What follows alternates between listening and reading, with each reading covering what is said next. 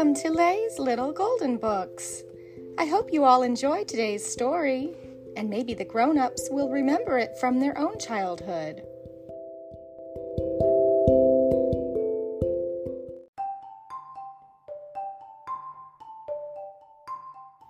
Disney Babies, Baby Mickey's Book of Opposites, a first little golden book. It is dark outside. Baby Mickey is asleep in his cozy crib. Now morning has come. It is light outside and time for Baby Mickey to get up. Today he is going to the beach. Baby Mickey sees his friends at the beach. They are having fun playing in the sand and in the water. Baby Daisy and Baby Donald have been splashing. They are wet.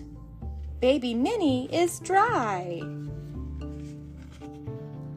Baby Mickey and Baby Minnie build a sand castle. Baby Minnie makes a tall tower. Baby Mickey makes a short tower. Baby Donald and Baby Daisy each have a pail. Baby Donald's pail is new. Baby Daisy's pail is old. Both pails hold lots of water. Now Baby Donald's pail is empty. Baby Daisy's pail is still full. Time for lunch. Baby Mickey has a big apple. Baby Minnie has a little apple. Baby Mickey has lost his seashell. He is very sad. Baby Minnie finds the seashell. Now Baby Mickey is happy again. Baby Goofy and Baby Pluto are playing inside a beach tent. Baby Mickey is outside the tent. Baby Donald and Baby Daisy are watching the boats race far out in the water. The red boat is first.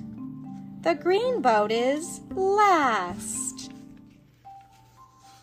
Now it is time to pack up and go home. Baby Mickey and Baby Minnie have special beach bags for their toys. Baby Mickey's bag is open. Baby Minnie's bag is closed. The light at the corner is red. Baby Mickey knows that this means stop. They must wait until it changes.